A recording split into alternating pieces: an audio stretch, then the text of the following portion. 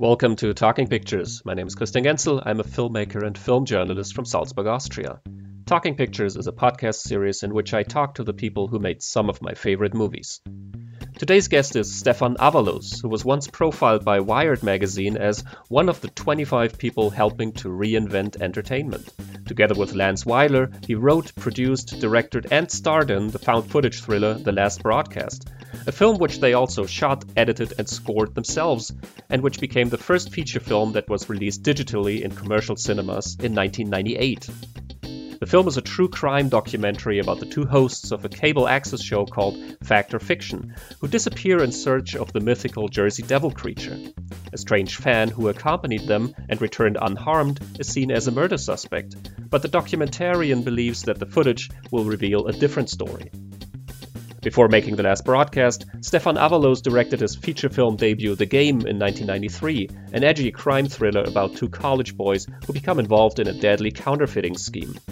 Later on, Stefan directed the supernatural horror film The Ghosts of Edendale, produced films like Paul Tarantino's black-humored horror comedy Headhunter, and worked as a visual effects creator.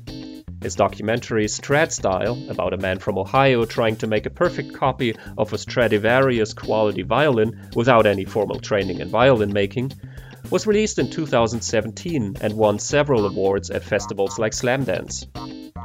In our conversation, Stefan Avalos relates the true story behind his first feature film The Game and talks about the development and thought process behind creating The Last Broadcast, including the surprise ending and the documentaries which inspired the film. He discusses the strategies he and Lance Weiler used to make their film look authentic and remembers a few incidences where people were somewhat confused about the reality of the story. He also talks about the ideas behind The Ghosts of Edendale and discusses his future projects. In our conversation, we also dive into a fascinating discussion of what AI will be capable of and how that might affect the future of filmmaking and the future of film consumption. The interview was conducted in connection with our German language podcast Lichtspielplatz. So if you speak German, please visit lichtspielplatz.at and check out episode number 68, which features an in-depth discussion of The Last Broadcast and many other found footage horror films. Also, make sure to listen to our interviews with found footage filmmakers Dean Alioto, Brian Leslie, Ted Nicolau, and Ron Bonk here on Talking Pictures. If you enjoy my conversation with Stefan Avalos, please visit talkingpicturespodcast.com to check out more interviews and follow us on Facebook and Twitter. So without any further ado, here is director Stefan Avalos. So before we get to The Last Broadcast, speaking of classical music, I read on your webpage that you started out as a violinist at a very early age. So I was wondering how that developed and how you made the transition into movies. I started the violin when I was very young, and it was certainly not my choice. At 2.5, I don't think you making much choice. So something that my parents really pushed on me very hard, and I guess, I mean, unfortunately, really, I was very good. And I say unfortunately because it was never really something that I loved to do. Playing the violin, playing any instrument to the level that you need to if you're going to be a serious classical musician is a lifestyle. It's not just something you do on the side. It's every ounce of your being, and that wasn't really something that I was very happy with. But it wasn't until I was about 15 years old that I kind of had the courage to say that.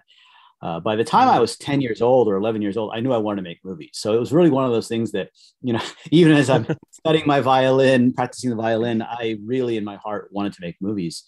And it was the music and the movies actually that made me aware of filmmaking to start. Mm-hmm.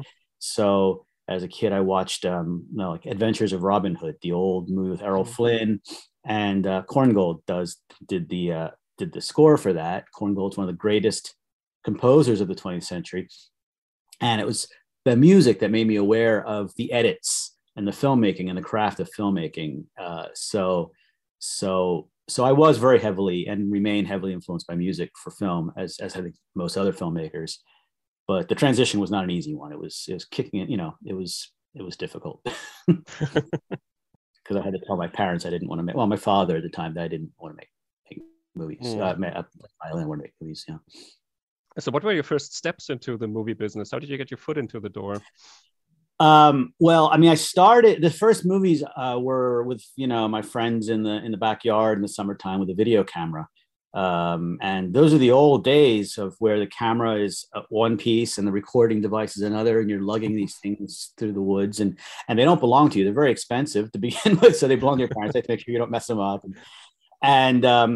And we would make, generally we would make horror movies. We were really into the sort of slasher movies of that era.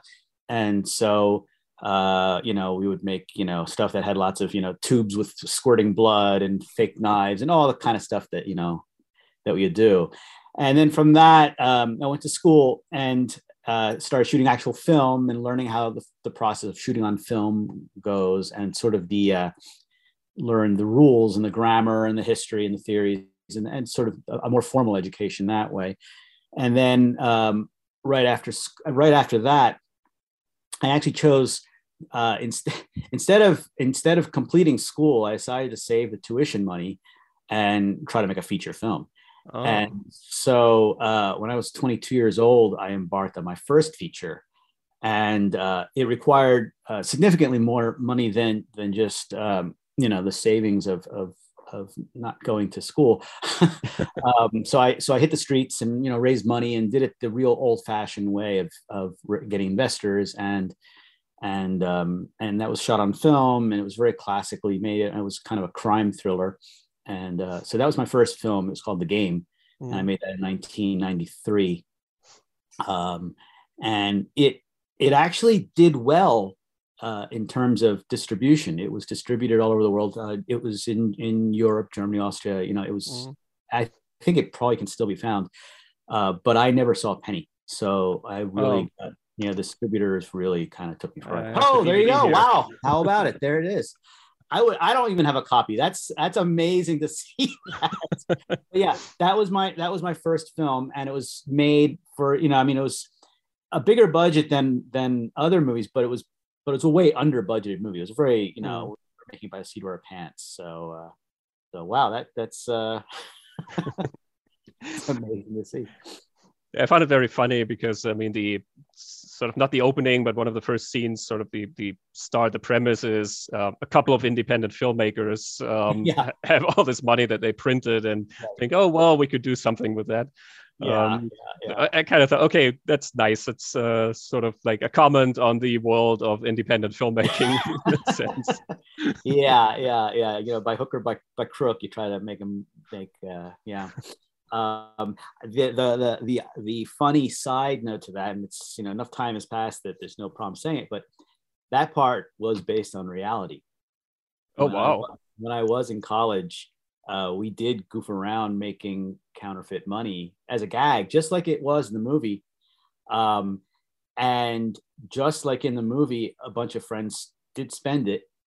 And just like in the movie, the one guy got caught by somebody. However, it really was the Secret Service that got him. And when I say him, it was me. I see. I was actually arrested, and the whole thing for counterfeiting money back then. Oh wow! Did you have to sort of pay a fee, or did you get a slap on the wrist? I was very, very lucky in that that they gave me probation for 1 year of I was not a criminal. I had never committed a crime. I was a good kid. So, and the Secret Service realized that very quickly, but they still take it very, very seriously. And so I actually had to do a 1 year of probation. I didn't have to go to meet anyone, but I just had to not get in trouble for a year. But I learned the ins and outs of counterfeiting of money in that time period. And I eventually decided, hey, you know what, that might make a fun first act for a movie, and then try to take it off on a whole different angle. Well, it's a good thing you didn't run into a femme fatale and a whole murder, blackmail, everything. Yeah. Well, it was the story. I mean, when I was sort of when the Secret Service did get me, they were like, it's a good thing that we got you and not some crooks because you're playing their game. And so in my head, I'm taking notes for what's going to be my first feature film as I'm being arrested and thumbprinted and mugshots. And yeah. So there you have a little bit of an inside scoop on that. Yeah, that's cool. And I like I said, I felt like, okay, this is an independent filmmaker commenting on it. So you sort of sense that there is something, you know what you're talking about. Right, I guess. right. I didn't expect that, but yeah, it's an interesting side to the story that like I said, at this point in time, it's been so many years since that transpired that I have no issues with saying it. And it makes for a fun story, So yeah, so I have a federal criminal record somewhere in the Organized Crime Bureau of Philadelphia. Wow. yeah. So I think another thing happened on the game. At least I think that's what happened. I saw a name in the credits. A guy who's become very important for your next film, Lance Weiler. He was one of the grips on the film. Was that where you met Lance on that film? Met Lance. Yeah, I met Lance in school, and so we had worked on each other's movies quite a bit, and we were very good friends. And at that point, Lance was working in commercials. Actually, he was beginning his career in commercials.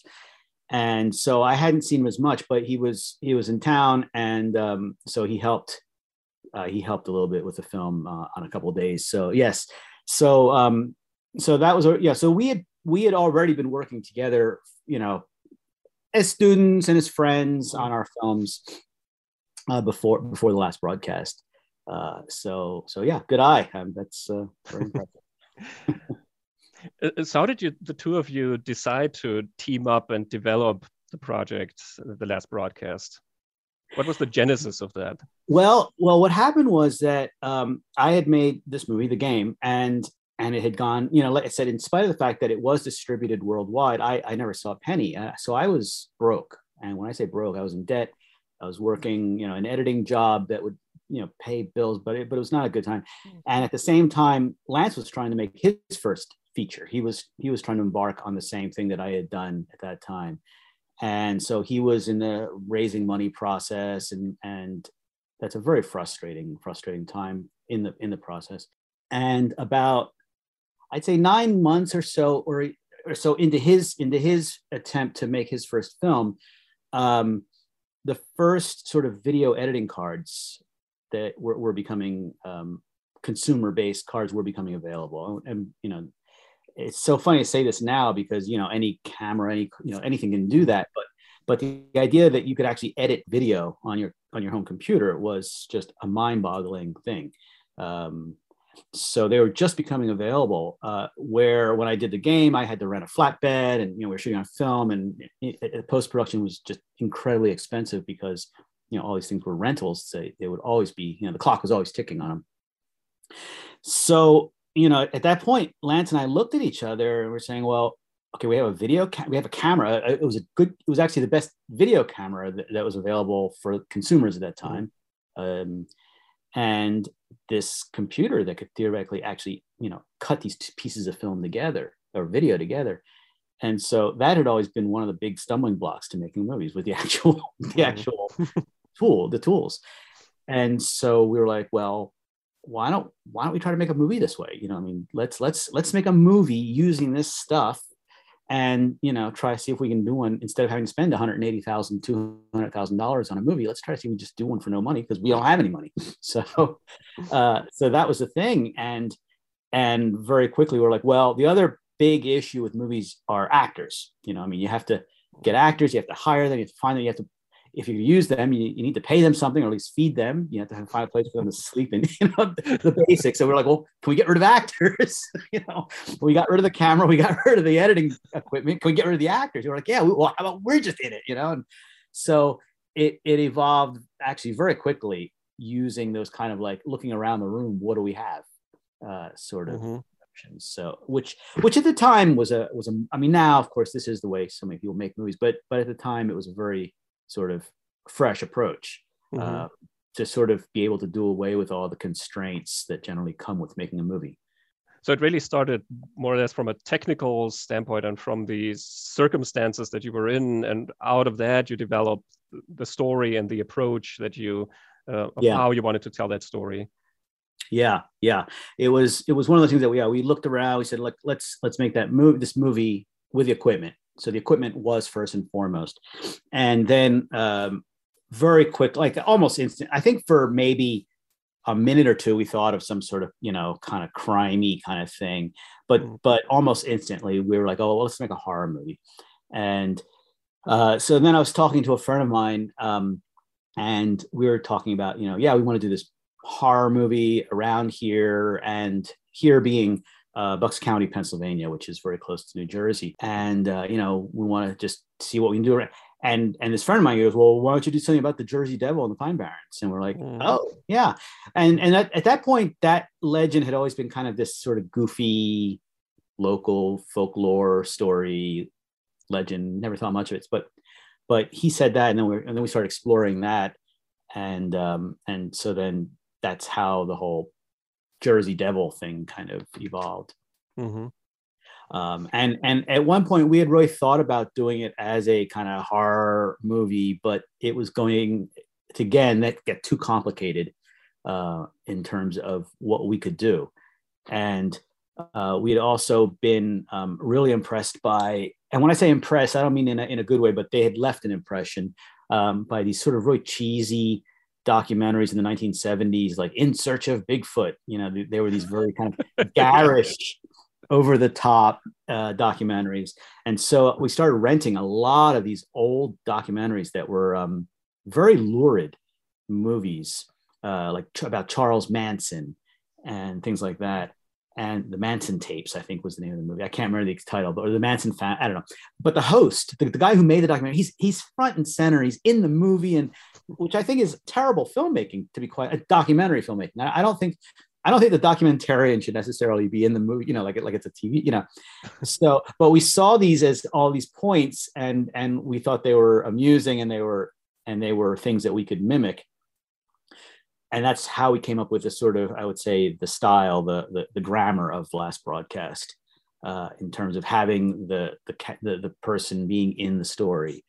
And of course, I'm assuming that most people who are going to take the time to listen to me talk about this have probably seen the movie and love it or hate it for the reason I'm talking about. But we very quickly became obsessed with the idea of, well, a documentarian obsessed with being in this movie would be the perfect, serial killer. And at the same time, I'd also been playing with trying to make video look like film and try to do story narrative thing. And we had both come from the narrative world of filmmaking. And so very early on, we thought it would be really kind of an interesting experiment, an interesting sort of just comment on what's real and what's not if the movie that you think is a documentary suddenly becomes a narrative film. Like if we, like we were like, well, there's plenty of movies where in the end, the people break the fourth wall, where you've been watching a movie and they're acting, and then suddenly they look to the camera and they wink to the audience, and you're like, well, that's all fake. We're like, well, could we do that in reverse, where the whole time we've been talking to the audience, and now in the last moment we stop, So it's a reverse of the fourth wall, breaking the fourth wall. So that was a very early notion, and we were really excited by that. I think a lot of people watching the movie think it's sort of like just this idea we tacked on to the end at the end because we couldn't figure out how to end. It was actually one of the first things that we thought of, and we built the movie with that in mind. And because the movie cost us no money, since we were our own bosses, it was fun. We could take that chance of doing that and didn't have to deal with anybody saying, yeah. You're not playing by the rules. Yeah, and we'll never get our investment back because the audiences are going to hate that. Like we didn't have to deal with test screenings where people would kill our vision and that kind of. It was a very freeing experience in that way. And I still love the ending. I mean, I love the way that plays, and time has been rough to it because people know, and they don't even understand not to tell you that that's a spoiler. If you tell people, oh, the ending that is the spoiler, if you give that away. But when it first came out at when the movie first played theatrically on film festivals, nobody knew, and the audience reaction was priceless. When they realized that they had been completely just suckered by this. Yeah, it's certainly something that you don't see coming. And Yeah. I guess that's what I mean when I say you're not playing by the rules, Yeah. because in a sense, I mean, in a documentary, you never take that step. But then again, I mean, this is not a documentary that plays by the rules because it's not a documentary. So it's already a part of the DNA of the story that this is something else. It's a strange ending. I have to admit, I'm kind of torn about it. I kind of admire it because it's so daring and it's so surprising. And then I find myself wondering, okay, why is he making a documentary about it if he's the killer? Yeah, right. Well, I mean, we have answers for all those, but answers don't necessarily mean that it's satisfying or even that it works. I mean, for us, we were really trying to comment on. I mean, the movie, we wanted to make a horror movie. It was supposed to be a horror movie that puts you on the edge of your seat, this and that. But it was, especially for that time, it was also a comment on, what's real, what's not. It's kind of interesting that now with sort of deep fake and all the AI stuff coming along, what's real and what's not has taken on a whole new, much more sinister sort of edge than it ever had then. For us then, it was about what's real and what's not based on how the story is being manipulated by people. And so, that was a thing. Even the name of the show, Fact or Fiction, we were really playing with that idea. That was our real kind of interest and curiosity. And so we thought the ultimate sort of proof to the audience of what we were saying, that, this matters, was by saying, you guys just thought you were watching a documentary. You weren't. You were watching a narrative film. And, at the time it worked because nobody knew the movie's history. It had no history. So even at film festivals, we would ask the programmers to introduce the movie by David Lee and say, he's here in the audience and he'll be giving a Q&A afterward. Our names were not even presented when it would be introduced. So the audience would be completely taken unaware, caught unaware. And so that was really the big thing. Now, it could be argued that, well, yeah, fine, dandy, you've made this kind of intellectual thing, but whatever, it's supposed to be a horror movie. And as a horror movie, you really pissed me off because you didn't deliver the goods, So, there's those two schools. I understand that perfectly, but I'm still happy and content that the movie is hopefully a movie that people can discuss on different levels for that. Yeah. I mean, I just love it when a movie surprises me. I just love it when a movie dares to be different and, dares to try something. So I guess even though I say I'm torn, I sort of lean towards, hey, that's more original than, whatever else you would have come up with. Sort of like a regular ending to the documentary with the filmmaker saying, but now we know that it wasn't him or whatever. Yeah. It's also interesting that the whole Jersey Devil thing is sort of a red herring in the entire story. They're looking for the Jersey Devil, but he never plays, or it never plays into the whole scenario in a sense. Yeah. No, it doesn't. It is an absolute red herring. And I think, for us, one of the issues was that when we were really looking at the legend and the folklore, it's, to be quite honest, it was just not interesting enough for us to make a movie out of it, at least not a documentary. Maybe we could. I mean, it's something that I think maybe somebody that has a different slant could do something interesting as a found footage film.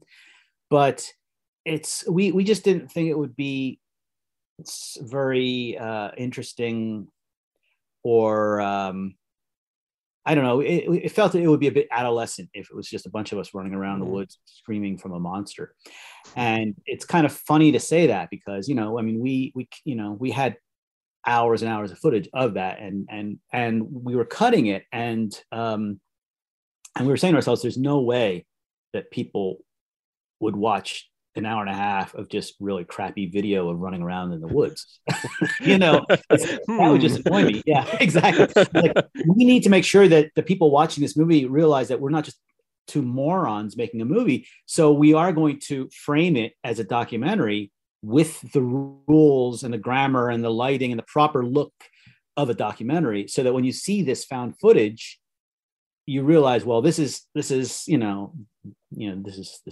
archival material. We didn't think that the public would put up with, that anyone would put up with, an hour and a half of just crappy footage of running around in the woods. We were wrong. Yeah. And it's become a standard. Also, like you say, people running away from a monster that's chasing them through the woods. Yeah. I mean, that's sort of the basis of most of the found footage movies. It is. Yeah. I mean, I think to our point, most of the found footage movies aren't very good because of that. I mean, there's a couple, there's quite a few gems, but there's a avalanche of just bad, because anybody who turns a camera, they're like, well, it's found footage. That's their excuse. And you're like, no, well, yes, I guess it is, but it's also just bad filmmaking. I mean, this is not worth anything, So there is that kind of, I mean, I think it's good that we all have the tools to do whatever, because out of that comes some amazing art, but it is sort of a shame when it also cheapens an entire genre.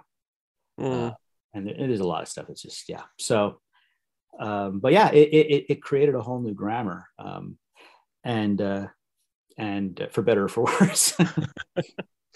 How did you go about making a fake documentary, in the sense of, did you have certain techniques to pretend that this is something that was just created on the spot, improvisation?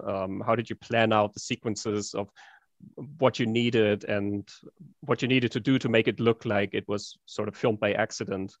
Yeah. Well, we had a very lengthy outline with the movie, so we knew really the story, where it was going to go. But within that, there was no script that people had to memorize per se. We did have, for the interviews specifically, for the found footage, we did have certain words or phrases or points or times. There were certain markers on the journey that people had to say or do. And if we and the thing also is that we could break character in the middle of a scene with the camera still rolling. It's like, hey, don't forget, you got to say, like, oh, what time is it? Look at your watch, and then go right back in, because of course, you can edit that with a static cut of the frame, or with an interview, just with cutting to some B-roll or so. So we had that sort of outline, and then we were able to play with that. I think where it was most successful was actually with the interviews, because the interviews, those weren't professional actors, but I think they come off very good. We would tell the people who were being interviewed, we would give them exactly the information that they would have had as the characters. So even though they knew, yes, we're making a movie and it's going to be about the Jersey Devil and these murders, we wouldn't tell them the details. So they would stumble on answers like, well, and that kind of not knowing and that kind of having to think came across as very realistic, because in fact it was real. They weren't reciting words, which is really, that's where you kill sort of a non-professional trying to act that's usually painful to watch. So by giving them just enough information and then telling them what to tell us, and say, well, can you say it this way, or and then they're like, well, what did happen? It became a real conversation rather than acting. When you say they're not actors, were they friends of yours, or did you sort of do a casting session? No, they were basically friends of ours. For instance, the forensic scientist, Dr. Van Waller, his name is Van Weller. If you look at the game, he was the sound man on the game.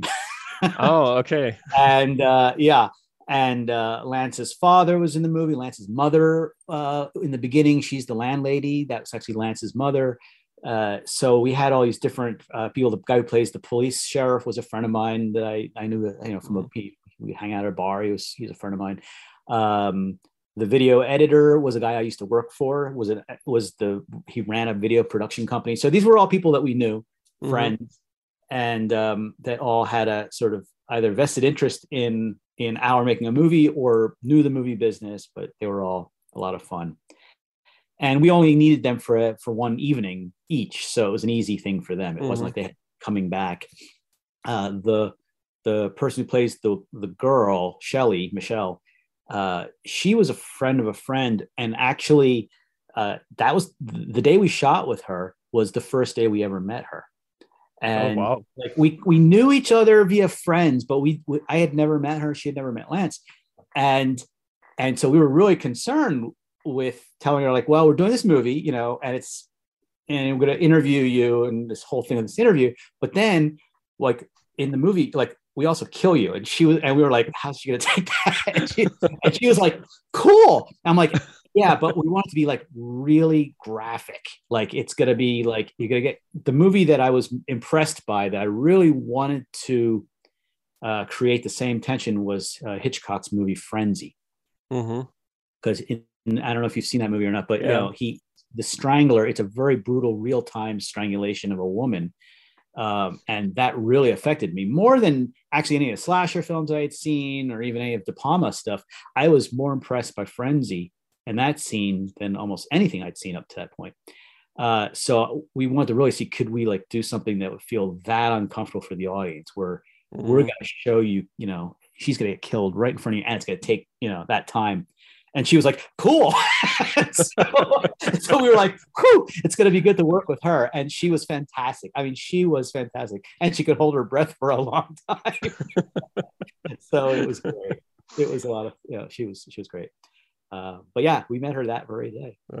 Yeah, it's an impressive scene. I mean, I was looking at it thinking, wow, okay, because I sort of knew, okay, I don't think it's a professional actress, so that she would sort of do that. And I mean, it really looks good. The sequence looks good, and it's really, like you say, it's uncomfortable. It's I was impressed with her doing that, and yeah, she was great. She was a lot of fun, and she's a very cool. I'm quite good friends with her and remain good friends with her. She's a very talented person, and like I said, she was a really good sport with that. Yeah. With all the names, was there something behind those names other than that you were sort of playing with the names? Because most of the characters have a name that is very similar to their real name. I mean, in your case or in Lance's case, but also, like you say, the psychologist or No, we just were like using names that were close to their names just to make life easier. And some of them, every time they would say their name, they'd start to laugh, you know, but it was they were just keeping them closer. I think the nearest thing to sort of any kind of symbolism in a name was Lance's locus. He liked the idea of locus for two reasons, like, you know, in terms of trigonometry, geometry, you know, the loci of an ellipse, but also it was close to locust, as in the movie Day of the Locust, which is kind of a great movie about filmmaking. So that was kind of where that was derived from, but it wasn't like a lot of thought was given into that. It was sort of like, you know, as we were having a couple beers talking about different names, he's like, locust, you know, like, oh yeah, like a you know, oh yeah, I get it, you know, 2 points, you know, and the movie Day of the Locust, and, you know, that's the extent of what that.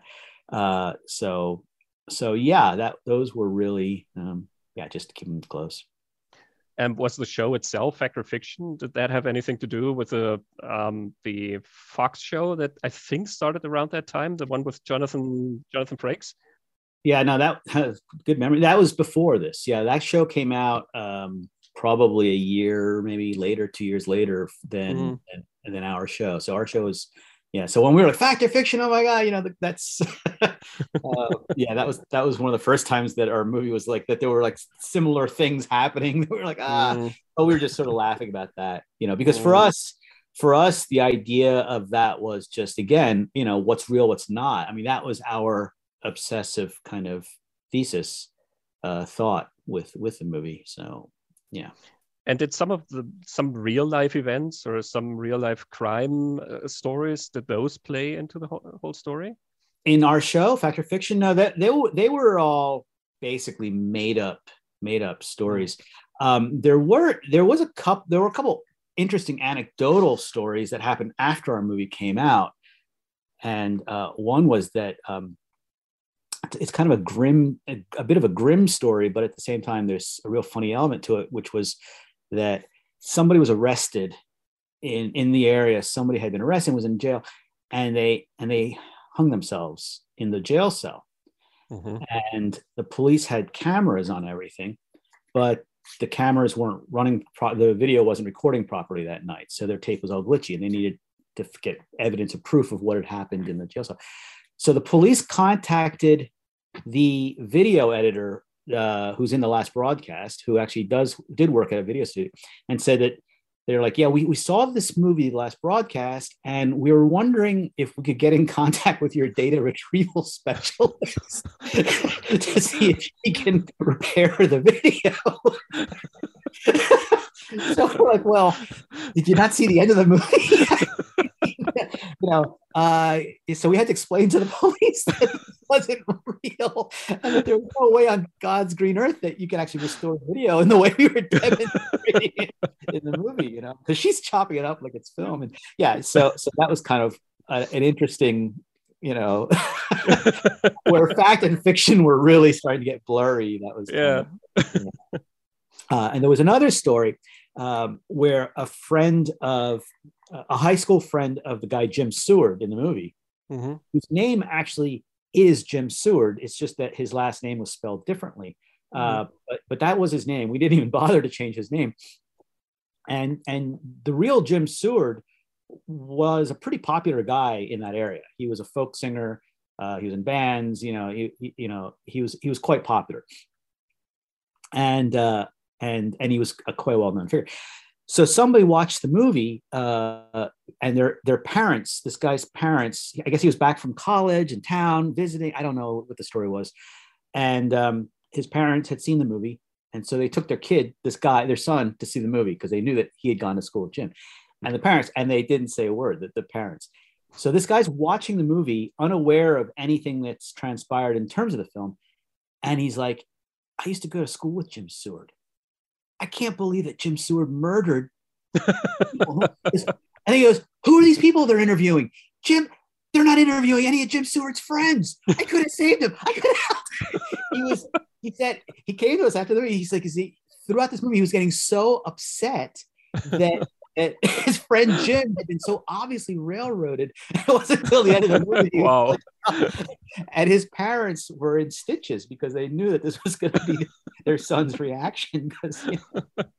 So I thought that was another fun story, but it had a lot of fun, anecdotal things happening back then. Yeah.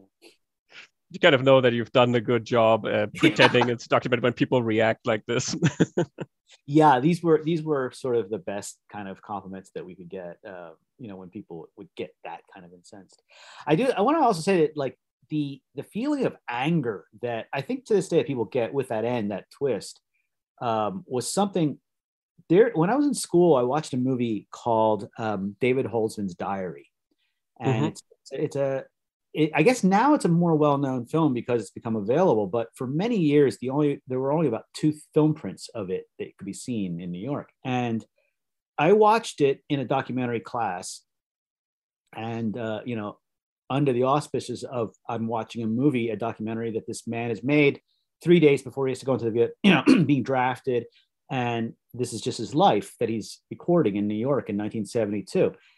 And I thought it was an interesting film as I was watching it, life and this and that. And then at the end credits started scrolling. And then cast of characters, David Holzman, Kit Carson. And it took me about 10 seconds. I was like, wait a minute, this isn't real. This is fake? Why? I was furious. I was absolutely furious. And I wrote this essay about how much because I have to write how much I hated this man, what a piece of crap. I was absolutely besides myself that I'd been so suckered. And then I went to watch it every year because I would watch it every year thereafter because it became one of my top 10 favorite films because I thought that was brilliant. And so that anger and that feeling of having been so sort of betrayed by the movie was something that we definitely took to the last broadcast. I wanted to see if I could recreate that feeling, and I guess we have. Yeah, definitely judging by some of the reviews that we get. I always find it interesting when a film provokes such a strong reaction, and if that happens to me, I'm automatically curious. Like, first, of course, I'm mad and upset and everything, and then the next day, I'm like, oh wow, why did that happen? Let's take a closer look, and I try to find out why I got so mad, and Yeah. then same Yeah. thing happened to me. That movies become sort of my favorite movies after the first viewing, where I thought, oh my god, how dare they? Yeah, yeah, yeah, yeah. No, it's true. Yeah, I mean, the worst thing for any kind of art to suffer is apathy. You know, if people just don't care Mm, about it. You know, yeah. that's the absolute worst thing that can be. You know, but getting a reaction, that's a good sign of something. So how have the reactions to the film changed over the years? I mean, I think by now most people know that it's not a real documentary, and of Yeah. course by now people are used to seeing sort of fake documentaries or found footage material. Mm-hmm. Has that impacted the when you screen the film? Well, yeah. So I mean, certainly the again, yeah, like you said, people know now the genre. It is a genre. It wasn't even a genre at the time. People understand. So a lot of our comment has become moot. It doesn't matter because the commentary that we were making is almost built into the definition of the genre now. So Mm, it really doesn't matter. So really, the twist, at the end, also doesn't hold nearly the sway that it would have. And also, since most people do know the movie or they've read, they know it's coming. So a lot of that has been, lost to time forever. And that's a shame. But at the same time, it's a good thing that happens because it means that, as a movie watching culture, we've kind of advanced or grown more sophisticated. I think now it's really become a time capsule of that time period, mm, and that's interesting.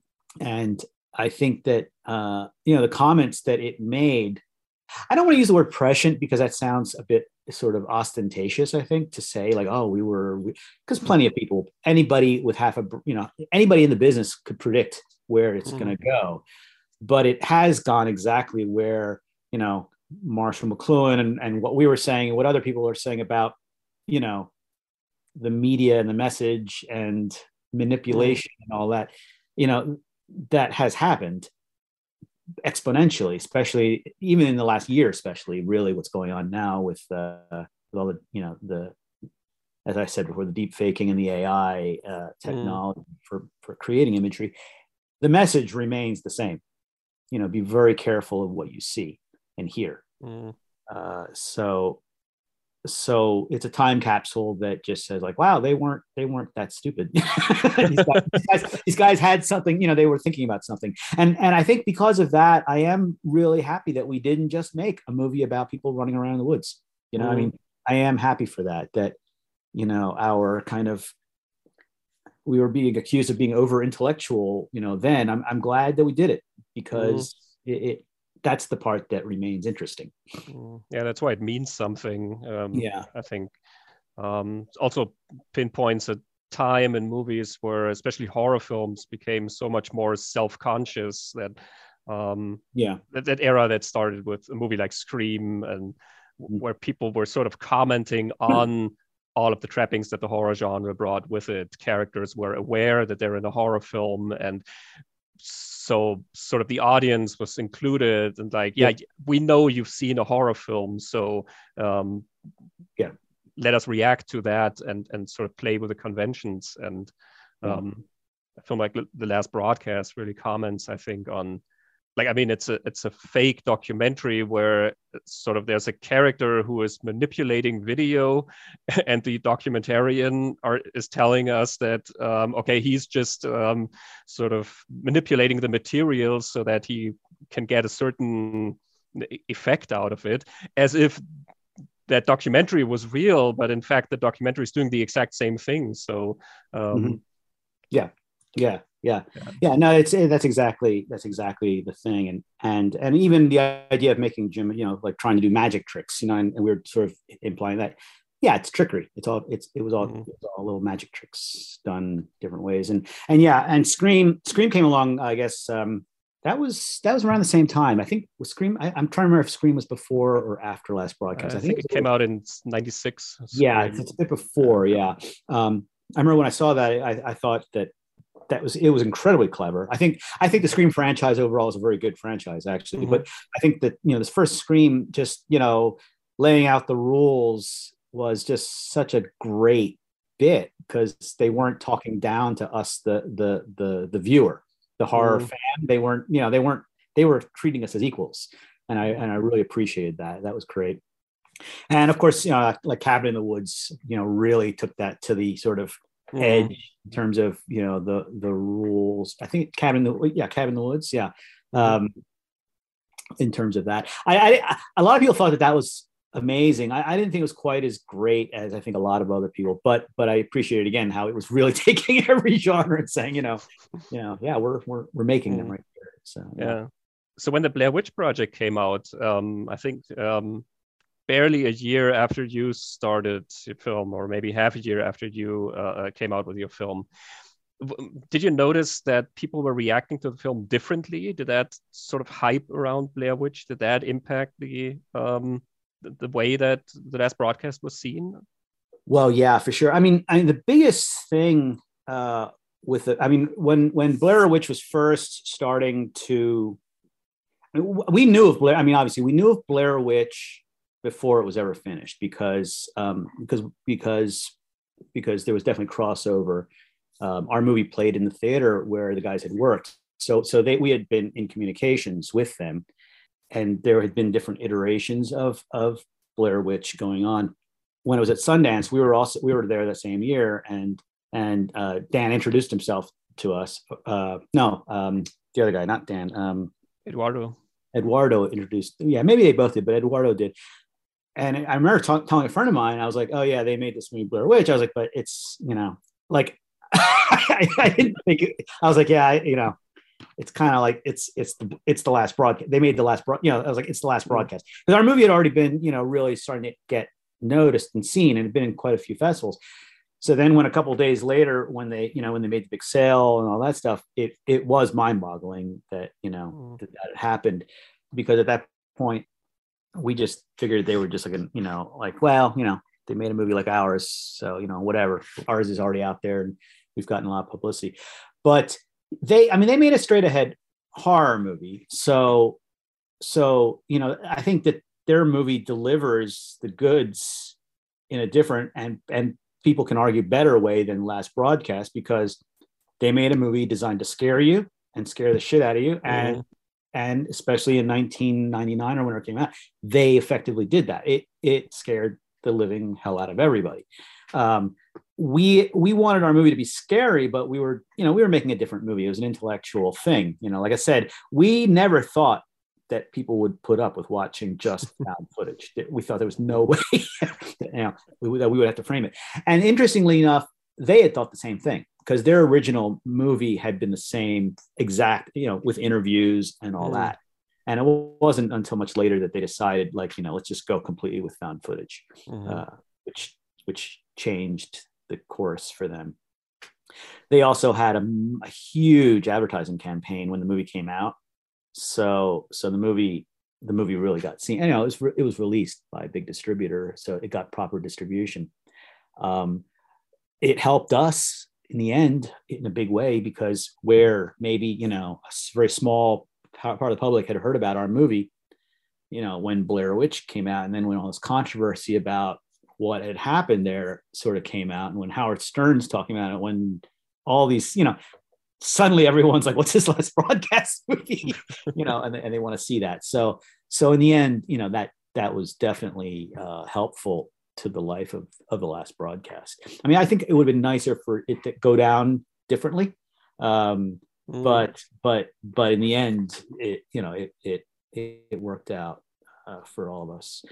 And I know that especially in Europe, they were really pushing, like, double packing the movies together. And it got pretty weird. Yeah. Nothing. Here in Germany and Austria, they released a special edition of Blair Witch with the Last Broadcast as a bonus movie. That's the way it was released here in Germany. And look, the box cover art, even it's made to look like it's the Blair Witch Part 2.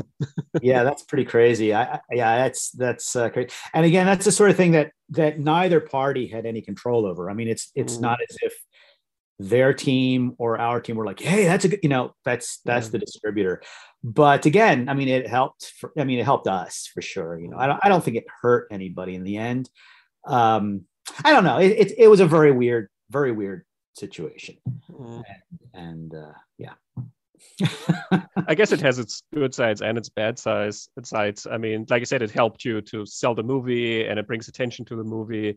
And I still remember around that time that every movie that was not the Blair Witch Project was sort of seen as a knockoff. That was sort of seen like a low-rent version of the Blair Witch Project. Even you had to explain that the last broadcast that was actually made before Blair Witch, but it was just seen. Okay, there are a couple of other movies where people are running through the woods with shaky cameras or that sort of thing. And nowadays, if you look back on those movies, you realize that they're completely different movies. Also, with some of the other found footage movies that came around at the same time.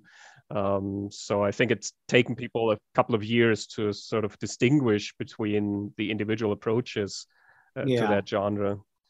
Yeah, it has. I mean, and it will forever be that way. I mean, for us, I will say the most frustrating thing was when people were like, "Oh, you guys ripped off the Blair Witch." I mean, that's when we would see red. That's when we would really get, we would know. Got to be clear on this. No, our movie came first, and in fact, our movie came first. It was out in theaters first. It was being, that was a big issue that we had. I remember like we were in Cannes and some reporter wrote, about our movie that way. And, I was like, if you're a journalist, do your research, It's like, it was infuriating. So that was really probably, that was the roughest part of it all. That people would be like, oh, you guys made this sort of cheap version of an already cheap movie. And we're like, no. Yeah, well, there are a lot of lazy journalists, I guess, especially in film criticism. So when you made your next movie, where the Ghosts of Edendale, around that time, was there any thought about making another found footage film, or were you consciously seeking for another approach or a more conventional approach? Yeah, I mean, a lot of people were like, "Oh, make a sequel to The Last Broadcast." You can. There was always that, and that remains to this day. People are still talking about sequel to The Last Broadcast. That didn't necessarily interest me, and also, to be quite honest, I mean, I didn't want my next movie to be a horror film. I love horror movies, but I kind of like to mix up my genres because I don't want to be. It's very, very easy, especially if you're a horror filmmaker. It's very easy to be pigeonholed as that. I think someone who makes a comedy or a drama has less of an issue with not getting pigeonholed, but that's what you're known as if you make one or two. And so I was really concerned about that. But Ghosts of Edendale came out of two things. One, that the distributor of Last Broadcast said that, like if you make, or a sales agent rather said, if you make a movie right now, a horror film, we can most likely sell it, based on your name. So that was definitely a plus, especially as I was kind of trying to develop other projects. And there's no income coming at that point for other projects. So you're like, okay. And then I found this kind of interesting story in this area of Los Angeles that I just moved to. And so we tried to make a movie again for a very low budget, but narrative. And the problem with Ghosts of Edendale really there is that it was just, in terms of the technology, it was just a little bit shy of where we are now with digital cameras as narrative cameras. I mean, now of course everyone shoots digitally, but so that made the grammar of it, visual, much more difficult. So people were like, oh, it looks like a cheap soap opera or whatever, but well, that is that time period's look. But yeah, I wanted to sort of just keep mixing it up and go back to narrative. And again, it has a very interesting comment on sort of your situation as a filmmaker. I mean, it's about a guy who, well, probably selling his soul to the devil to make it in Hollywood. And I think, I mean, every independent filmmaker has that kind of sort of conundrum that you sort of maybe you wish you were there, but Mhm. you also kind of know that you would lose control over what your movies would be. And Yeah, yeah, yeah. No, definitely. I mean, absolutely. And that was the big intrigue with that one, was the idea of, doing whatever it takes to make it in Hollywood, selling your soul, as you said, to the machine of Hollywood, and that you just become part of that. And also the desperation that you see here with people coming out here, like thinking they're going to make it, and then if you want to get very dramatic, how the machine can just turn you into just meat on the street, and you do see that. So I thought that was I was like, wow, that's horror. That's horror right there. Like, I mean, that's scary. That could be really scary. Like, and seeing homeless. I mean, of course, now we have an even bigger problem, but you see homeless people on the street. You're like, how did they get there? How did that end up happening? To me, that, like, I don't know if it's a common anxiety with filmmakers or artists or people who don't have a regular steady job, of like waking up in the middle of the night, like having this nightmare that you have no money, that you're living under a bridge. I mean, I have that anxiety of like, I'm homeless with no money, and that to me is one of the scariest.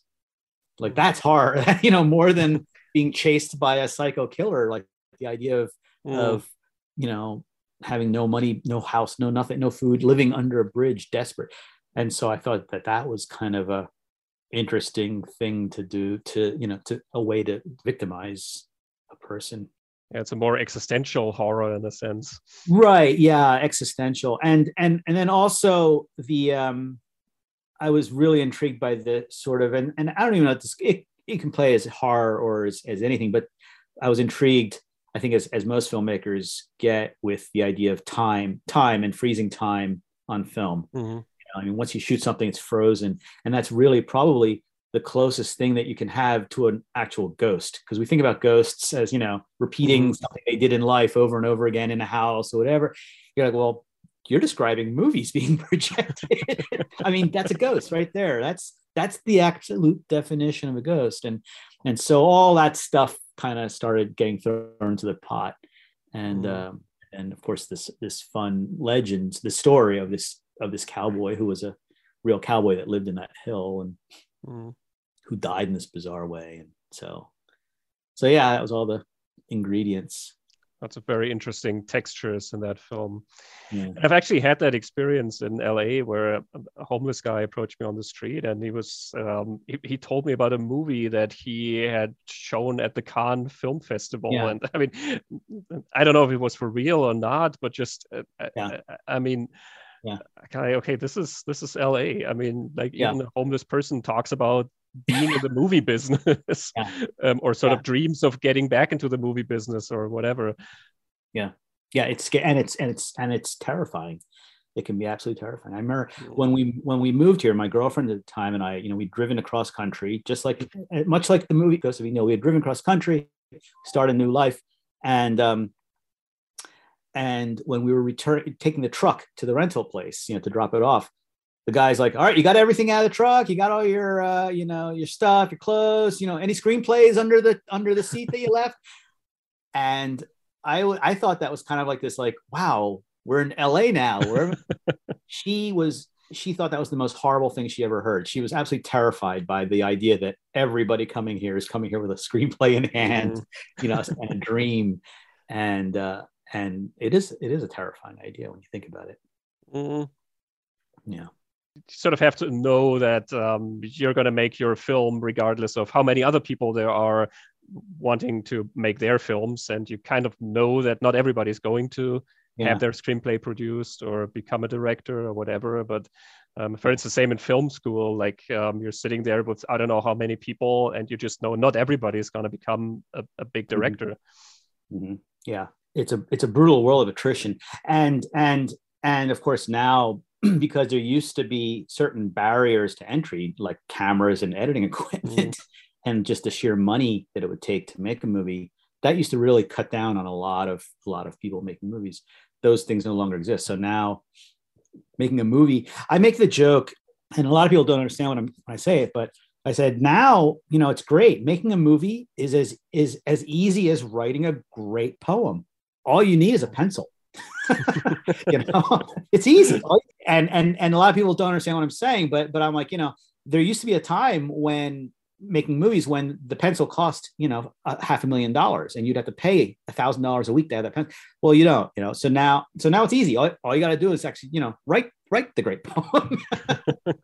So it's been a real equalizer. The tough part nowadays is getting noticed, standing out from the sea of films that are being made. Like every day people upload their short films to YouTube, and so many people are making low budget films and don't find any distribution for it. And the noise, the white noise, just the sheer noise has gotten very loud. It's and distribution used to be you could make your movie, but then getting it distributed was another enormous battle. Now technically I can shoot. You could have this. You could be distributing this, in another 4 minutes. It's really, then theoretically the entire world can see it. I mean, YouTube allows you to make a movie in real time. It's like, and distribute in real time. That notion right there is unbelievable. But like you said, getting someone to see it is the rub. So things have changed, but they remain the same. It takes a lot of money to get a movie made. Now it's all in the marketing. So yeah, it's a tricky business. And I think that really the thing where it's gotten really difficult is there used to be this saying, content is king. And the content creator, the creator is king. And that's not true at all. Content is not king. Content aggregation is king. That's really the thing. So being a content creator or even having the content no longer is the thing. And in a way, it's always been that way. I mean, if you didn't have the muscle of, let's say, Warner Brothers or in the old days, like, Columbia or whatever, to get the movie into those theaters, no one was going to see, Clark Gable in his latest movie. It was just like, it required that machine. But that machine has become so ruthless in the last years, and with streaming, it's become so monopolized by just a small handful of companies. It's kind of scary to see, and we'll see where it goes next, because it's also really brought down the price that you get for making a movie. And the problem is that you have to, if you can't make a living making movies, ultimately you can't make movies. That's really the problem. So bringing these profit margins down so much is in the end suicidal. Anyway, not to be a downer.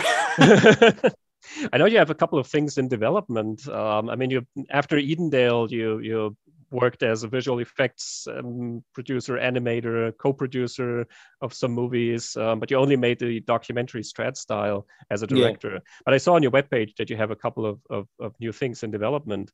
Yeah. There's a handful of projects that I have that I'm working on right now. The focus of the projects right now that I'm working on a movie that's right now it's called ATM Boy. That's the title of it, and it's a narrative film based on a true story that I found that I think could be very, very entertaining. I found the story is basically about this Australian guy who found a glitch with his credit card and went on a big spree with his friends, a huge spree. And it's a very easy story to find online. I found it and I actually flew down to Australia, met them and connected with them and optioned the story and developed it. And so we're in the works with that project. And I'm very hopeful that will be taking off pretty soon. So. Yeah, that sounds cool. It sort of ties in with your first film, right? Again, people trying to. Yeah. It's interesting these days, and this is the first time I'm actually saying this kind of in a sort of interview public forum. But I've been curious.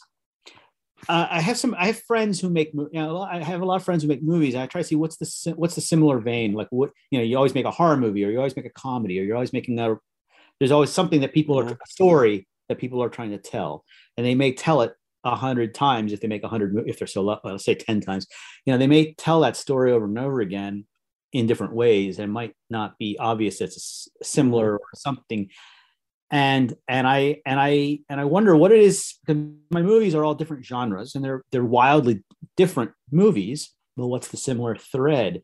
And it seems to me that it's about copying things, about trying to fake or copy or create, mimic something that's real.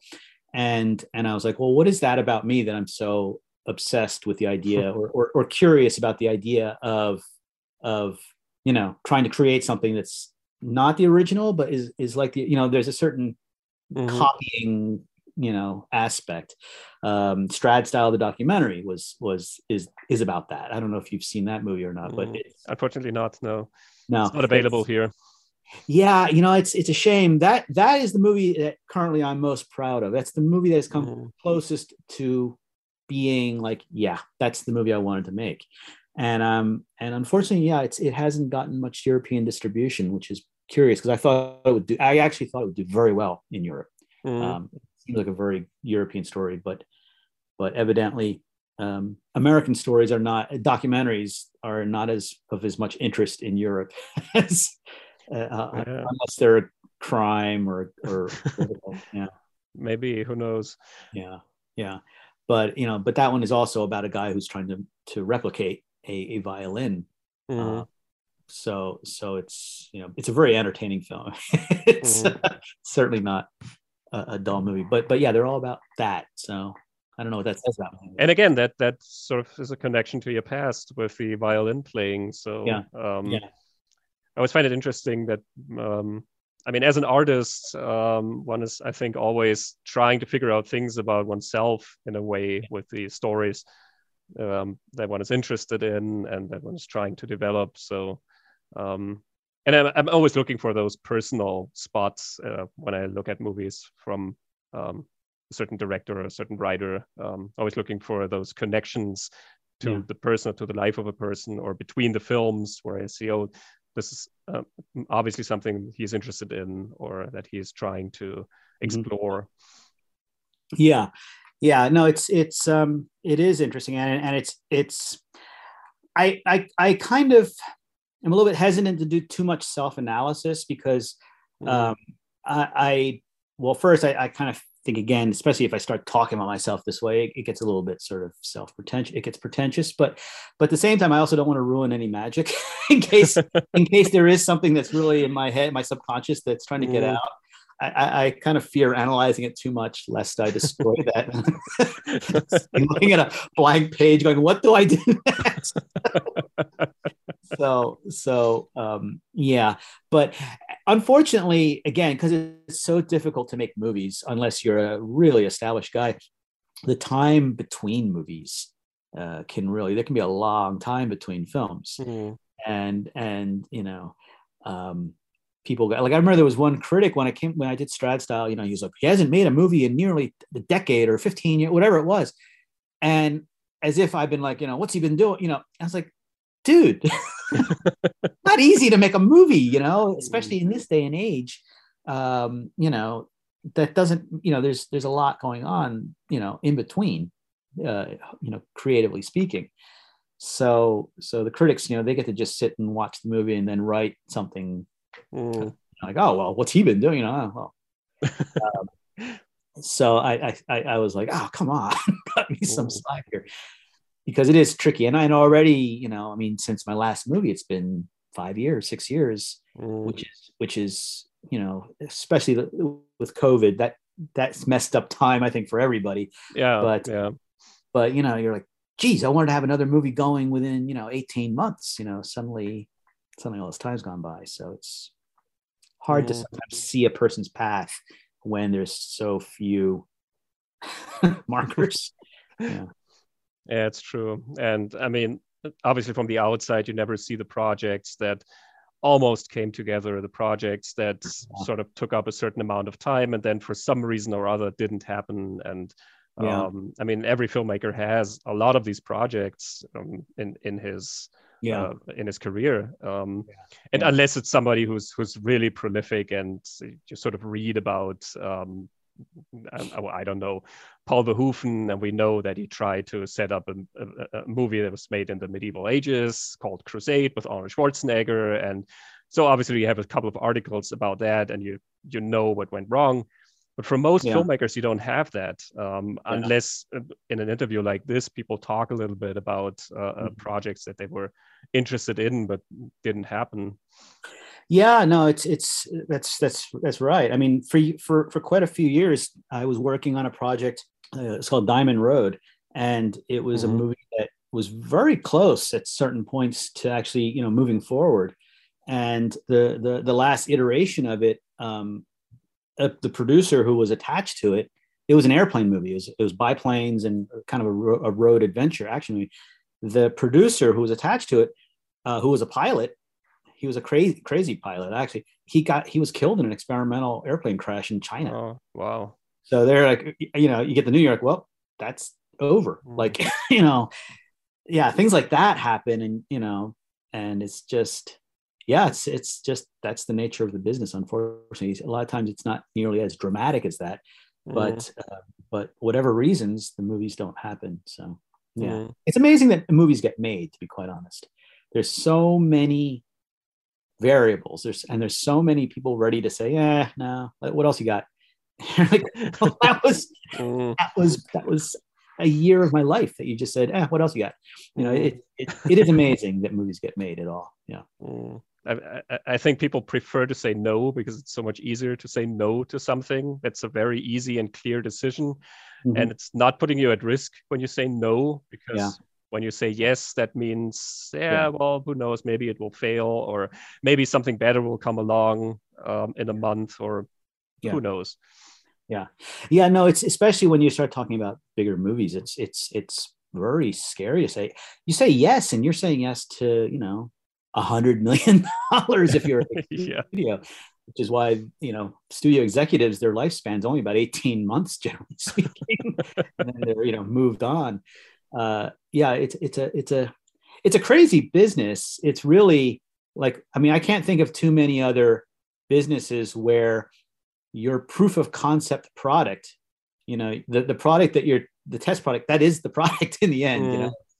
It's, when you make a car, you get to make clay models and you have people look at them, and then you make an actual car. If it doesn't work, this is it. You make one car. And that's the car that better be, generating money. It's nuts. And also now things are really changing where people are, I think the audience, the viewing audience's habits have changed in a very real way, in that I think people are preferring to watch episodic television than feature films. I mean, I think that is happening, and I feel it happening with myself even. So I think that's something that we also need to really be watching, because it's getting harder to make feature films just because you're competing with television. Good television. I mean, television that is at least as good as the film itself. So it's tricky. It's a tricky world. I think that episodic television, I mean, obviously there have been so many great productions in the past couple of years, really cinematic quality and great writing and everything. But I think people love episodic television because it makes it easier when you look at so much that you could watch. There's just the selection is mind-boggling. And it's really hard. I mean, unless you're somebody who's really following all of it and reading reviews and everything, then you sort of know your way around the whole offering. But as a regular person who just, sits down on his couch and wants to be entertained, I mean, episodic television sort of helps you, because once you try it out, and when you like it, then you don't have to make that decision for a certain amount of time. Tomorrow I'm going to watch the next episode, and the day after that I'm going to watch the third episode. And if it's really successful episodic television, that could go on for years. You don't have to make that decision anymore. I think that's helpful. Also with movies, I mean, the successful movies these days are essentially series. Like when you look at Fast and the Furious, or anything else that has a 6 or 7 or 8 in the title. It's just the next episode. The Marvel movies, it's the next episode of the same story. Yeah, yeah, very much so. Yeah, I mean, we are creatures of habit, whether we like to admit it or not, Mm. and we're lazy. and, Yeah. and watching movies is a passive experience by and large. So it plays into the idea of being lazy. You want to sit down and be fed information by someone, which is one of the reasons that I don't think interactive film is going to ever be a thing. Mm. There's been a lot of experiment with that, and I've experimented with it, and I've also in the last few years been involved in virtual reality filmmaking. Mm-hmm. And I think these are all really interesting notions, but I'm not sure that any one of those is going to ever be a redefinition of the viewing. Mm. For as long as time has existed, man has enjoyed sitting and watching other men tell stories, men and women tell stories. I mean, whether it's a celluloid screen, or whether it's a play, or whether it's a caveman in this cave, it's always been the same thing. The storyteller telling a passive audience. And I don't think that that's going to change. Maybe it has an influence on the world of computer gaming, which looks more and more like a movie when you look at certain games. And maybe there the interactive element obviously is important. But there you have the problem that you want to play something. And so that means you don't want to watch parts of a movie, or you don't want to be distracted by too much stuff that doesn't have anything to do with the game. So again, it's a different kind of storytelling. It is, and it's a game. I mean, it is. It's not. It's really. Yeah, they have movie elements in these, and the look of these. I just was watching the latest demo of Unreal Engine's latest human demo, and it's unbelievably good in terms of what it looks like. But it's still a game, and most of these games have to be a very simple storyline, or else it no longer is a game. It's no longer a game, So mostly it's the same game too. I mean, they're all the same game. It's the first person. It's Castle Wolfenstein. It's the same game. It hasn't changed. It's still you're running around shooting people, with a gun. It's basically it. So it kind of has to stay the same. They might have. I'm simple. Of course, I'm being a little facetious, but it I don't think it can get too complicated, because if it does, then it requires a certain passivity on the part of the person who's ready with their to start shooting things. So I know, like, when I've played these things, when they have these long, amazing introductions, I might watch it the first time, but then after that, it's like skip. Get to the fun. Yeah, we'll see how that develops, the two worlds, if they sort of merge. But yeah, I think I agree. It's it's going to be two separate things.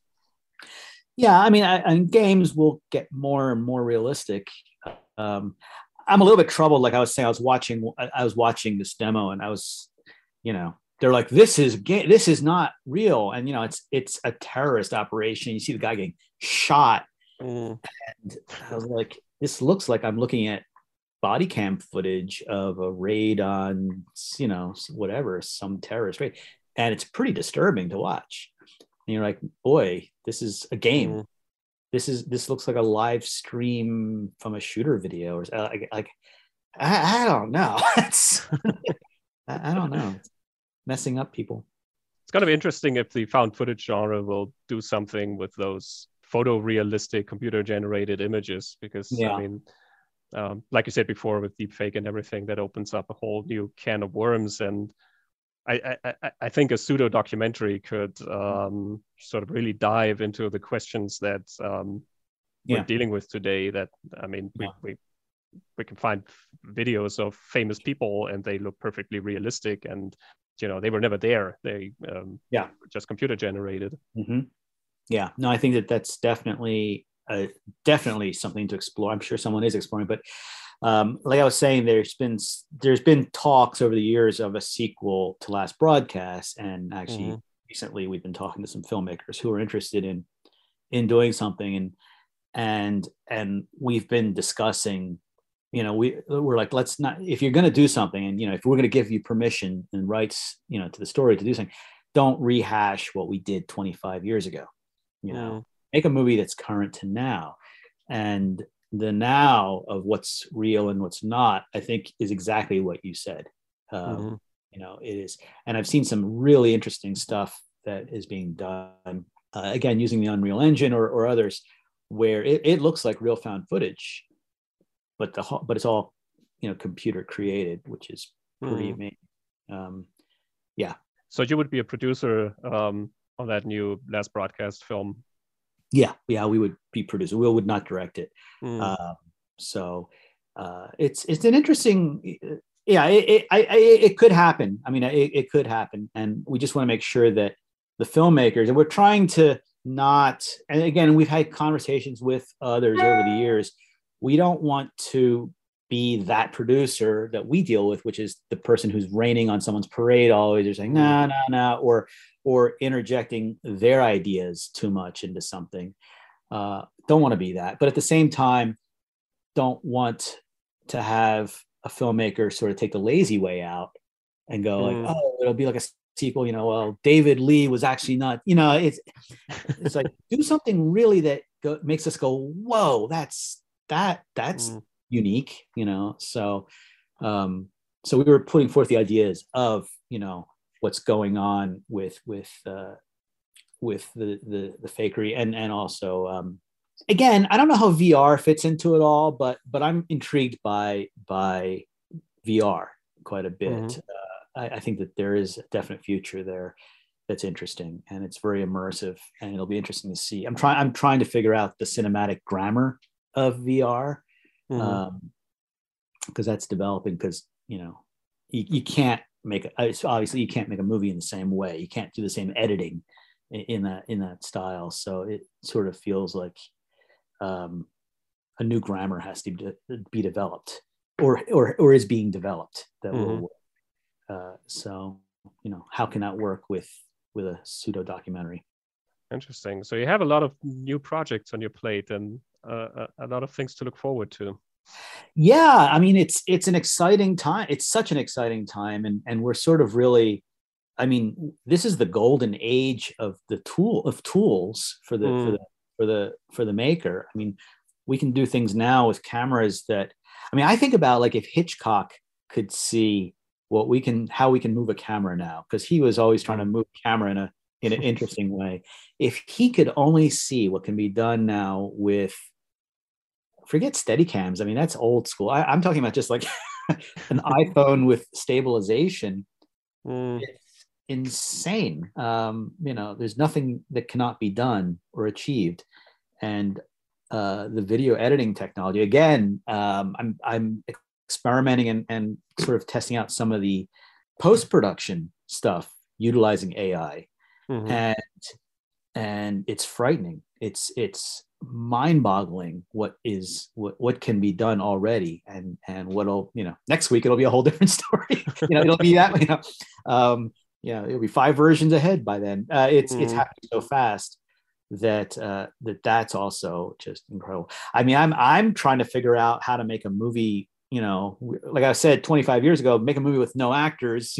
Like how, jumping that, we always talk about the uncanny valley that of when you can finally really buy a CG character as being real, and at which point can we make a movie with just have everybody on a Zoom conference read the screenplay and act it, and then you're like, okay, thanks guys, I'll see you in 6 months, and then you come back with a movie with all the locations and everything done, having used those performances that you shot that way. I think that, that's going to happen real soon. I mean, it's already happening, but I think that's where I'm kind of curious as to, because then, you really get to make movies that you wouldn't have had a chance to make. So I think that's kind of cool.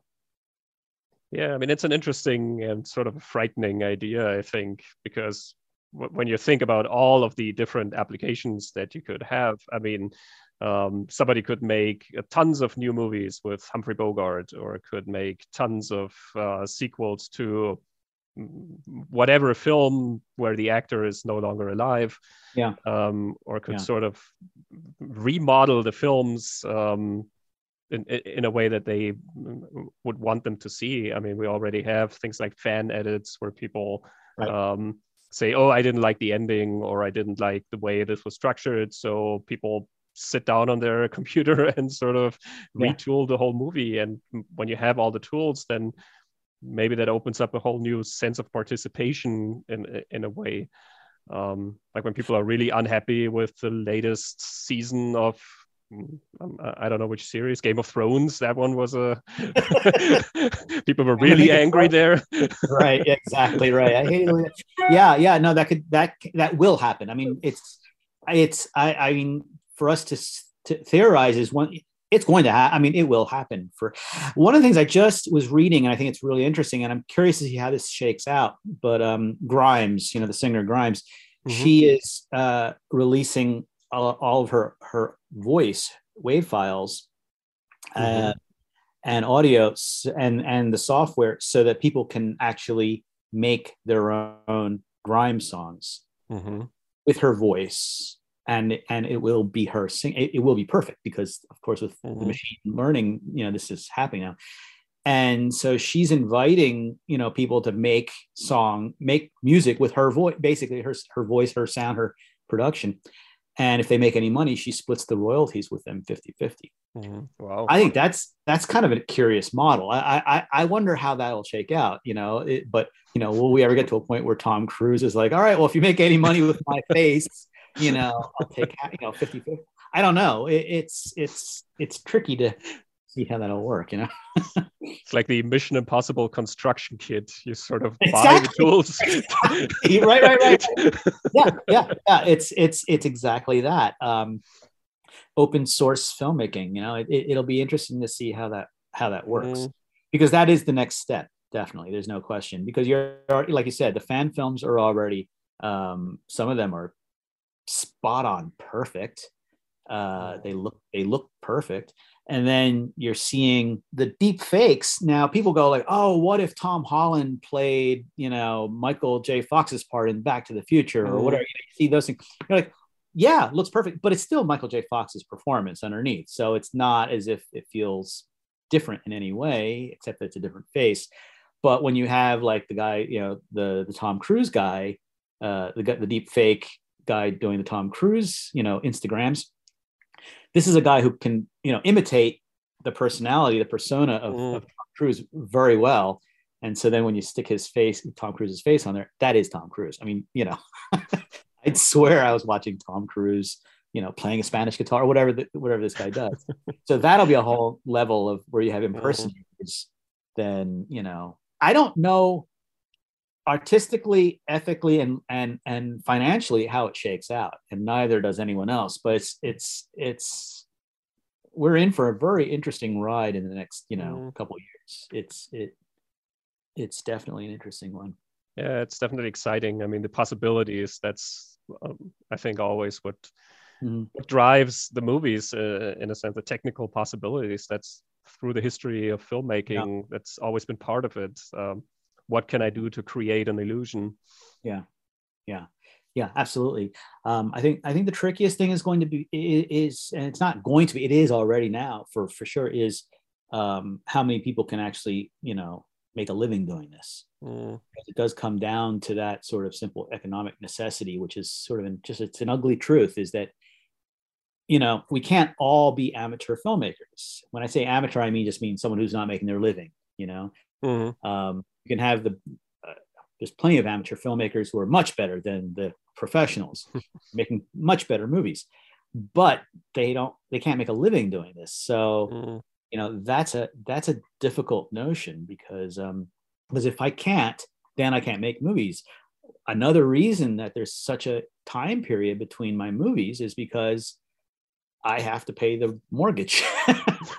So I need to have a visual effects company producing things, and I need to be doing things that actually make money, but that takes away from the art. So I think that's something that a lot of people, especially people who are just finding these tools, they don't realize. They're like, oh, we'll give it away for free and it's great publicity. It's like, well, but publicity isn't going to buy my food. Yeah. So I don't know if it returns us back to the sort of, I don't know, the Renaissance medieval times where we have benefactors paying artists to, paint the chapel ceilings or not. But, it's definitely the whole model is changing in a big way. Definitely. Yeah, but I think a lot of people are not going to be able to make it, at least not, as you say, as professionals earning money, making a living out of it. People will have to do it in their free time. And if AI can do so many jobs, also the jobs that you need when you're making a film, then that will mean fewer people are making money producing movies. Like, I don't know, can you do it without a screenwriter, for example? Like if you do a really generic rom-com, then maybe AI can produce a good script for you. I don't know. No, it will be able to. I mean, already, especially the newest version of Chatbot, the 4.0 version is stunningly good in terms of coming up with boilerplate stories. And I look at them and they're like, well, it's not very creative. You're like, well, yeah, but neither is a lot of Hollywood stuff. So it does that. The whole AI thing is an entire beast that is going to be, I don't think it's an understatement to say that it's the most significant leap forward in terms of human. I mean, you talk about revolutions, the industrial revolution or the internet revolution or the Bronze Age even, I actually believe that this, what we're seeing, especially, I mean, I've been involved with it for several years. I worked with a company in Silicon Valley in 2018, developing an AI machine learning program for post-production that when I was seeing that, I was seeing the writing on the wall. But this year, especially, this is 2023 is the year that it really hits the ground. I think it's as significant as the Industrial Revolution, or even the Bronze Age. This is the last great invention that humans will create. This is it. After this, every invention from here on will be created by machines. Humans may have a little bit of input and say, hey, I'd like to see, but it's going to be the machines that actually figure it out. That significance, I don't think, can be understated. I think people are starting to catch on, but this is the last great invention made by humans. That's significant. Definitely, yeah. Not just in terms of filmmaking, in terms of the whole society and the way that we live our lives, I think.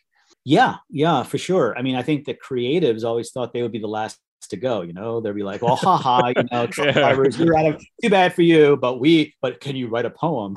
Guess what? Guess what, guys? Yeah. I was actually talking to a friend earlier today. If movies were made by artificial intelligence, would I want to go see that? I mean, other for the novelty value, like the first movie that is generated by an artificial intelligence. Yes, obviously, I would want to see that just to see what it is. Yeah. But in generally, like every month, every week, movies come out created by artificial intelligence. Would I want to consume that? Would they be advertised as such? Would the poster or the info on the streaming service, would it say this movie is AI generated? And I think no, because I'm looking for something else. I'm looking for that, like I said, the personal things, the human element in the storytelling. Somebody who's telling me how they see the world, somebody who's trying to entertain me with a good story, a good joke, or trying to frighten me, or but I have a feeling of connection to another human being in that moment. Yeah. No, I agree with you 100% on that. I think that what's going to happen is you're not going to know that it was AI. I think there's still going to be somebody taking the credit for it. And certainly, and this is where I do have the hope, because I will admit that I'm using these tools. I absolutely am using them, but it's not that I sort of press the button and then off it goes, it released, done. I'll use it, and it may be a starting point that I then hone and finish. It may actually be much more than a starting point. It may only need a little bit of a brush up, but it does need the human touch. But at least for now, I mean, again, now in 10 years, in 5 years, in 20, I don't think so. Like the way I'm seeing it develop, I think that that's also temporary. I think we'll probably get to the point with movies where, who knows? I'm prognosticating here like some sort of futures. I don't know. But you could come home and instead of scrolling through Netflix, or whatever your streamer is saying, like, oh, what's the latest movie? You could come home and say, like, I want to see something kind of like Seinfeld, but maybe a little bit more R-rated, and then it'll just get generated for you. Mm-hmm. I mean, that could happen, I think, where it's that. I mean, I keep looking at music. Well, the thing, music as being one of the things, like has somebody yet come up with an AI that could be like, oh, I want to hear a Beatles song, like a new, I want to hear a new old Beatles song, like, or like I want to hear a new old Rolling Stone, pick, Dave Brubeck jazz thing that would have sounded like early Brubeck, or like I'm just making up and pulling stuff out of the air, and that it then boop makes it happen. And that's not happening quite yet, but we'll see how long it takes. And it will be, to your point, it'll be interesting to see how satisfying it is to the end user. Like, do I derive joy from hearing that? Because like you said, there's nothing like listening to something from somebody you respect, a new artist. You're like, all right, what have they made? Movie or book or music, or it's exciting.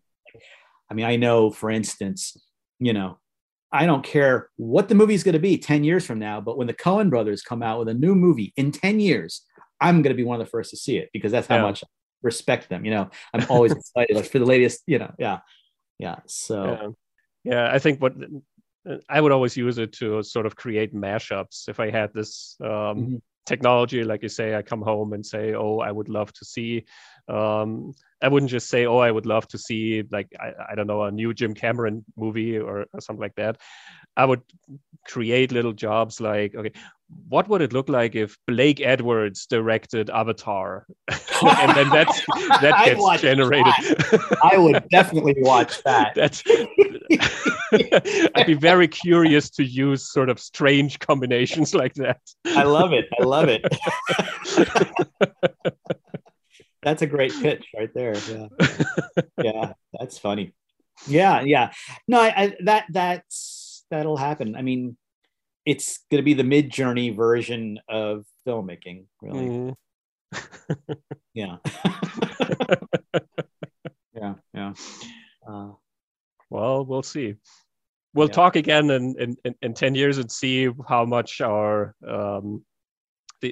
crystal balls have become reality. Yeah, no, I mean, I would say, 10 years is that's, I'd say 8 months. It's happening so fast. But tomorrow, maybe there's a new development or a new story that's who knows? But certainly the next few years will be very interesting. I think that probably the most important thing now for artists that they must realize, if they haven't already, is that you cannot just be a writer or a director or an actor. You must also be a producer. I think the word producer has to be a hyphen onto anything that you are. You have to really kind of be more of a businessman than ever if you're going to be an artist, because it's too easy to replace the artist with something that's good enough. So I think it's really important to look at it that way. If this is going to be a profession. Yeah, and also to be somebody who makes things happen, who sort of instigates his own projects, and not wait for somebody to say, oh, hey, wouldn't it be great if you made a movie for me, or created a song for me? Because I think those old structures are slowly falling away, or maybe not even slowly, but I mean, it's sort of the independent spirit that you need when you sort of, I'm going to make my own movie, I'm going to make my own song, write my own book, that kind of thing. Yeah, no, absolutely. And the good news is that it's a lot easier now to do it. I mean, that's the reason it's still happening, but that wasn't possible, 25, 30 years ago. It's easier now to do it. You have a phone. If you have an iPhone, that's a studio right there. You've got it. Well, even though you showed with the last broadcast that you don't really need a lot to make a movie. How much was the budget? I read something about $900. Yeah, the budget when we made it was funny when we made the last broadcast. We said we want to make a movie for no money. So we actually went over budget by $900. Yeah. Um, when we tallied all the production costs of the movie, it was truly that. I mean, people think that we're making up some kind of gag or whatever, but that was really it. Now, when the movie actually started making money, when it actually, because eventually it became quite a profitable film, we did pay people, like all our friends that worked on the film, we paid them like SAG rate for like what they would have, like if they had been a SAG actor working that day, we used the SAG rate as a rule, and we paid them, for their time. And so the budget eventually went up, but we were able to make the film for $900. Amazing. Yeah. Of course, that's, anybody can do that now, but then it was really just unheard of, because the big story then had been Rodriguez making El Mariachi for about $7,000, and that was like, oh, for $7,000, how could he do that? And so 900 was a whole new floor. Yeah. Did you ever think about making another movie with Lance together, partnering up with him again? We talked about it, and who knows, maybe one day we will do something. But I'm very good friends with Lance. It was certainly not a kind of personality or anything like that. Nothing dramatic. It was just that we both had our ideas of what we wanted to do, and Lance actually did help me out. I made a music documentary, like a concert film, a couple years after last broadcast, and Lance helped me with that. But that was just a small project that never really was released. So, but Lance is on the East Coast. He's in New York and Pennsylvania, and he works in New York, and I'm on the West. So that's one issue, that makes working together trickier. But yeah, maybe one day, we'll see.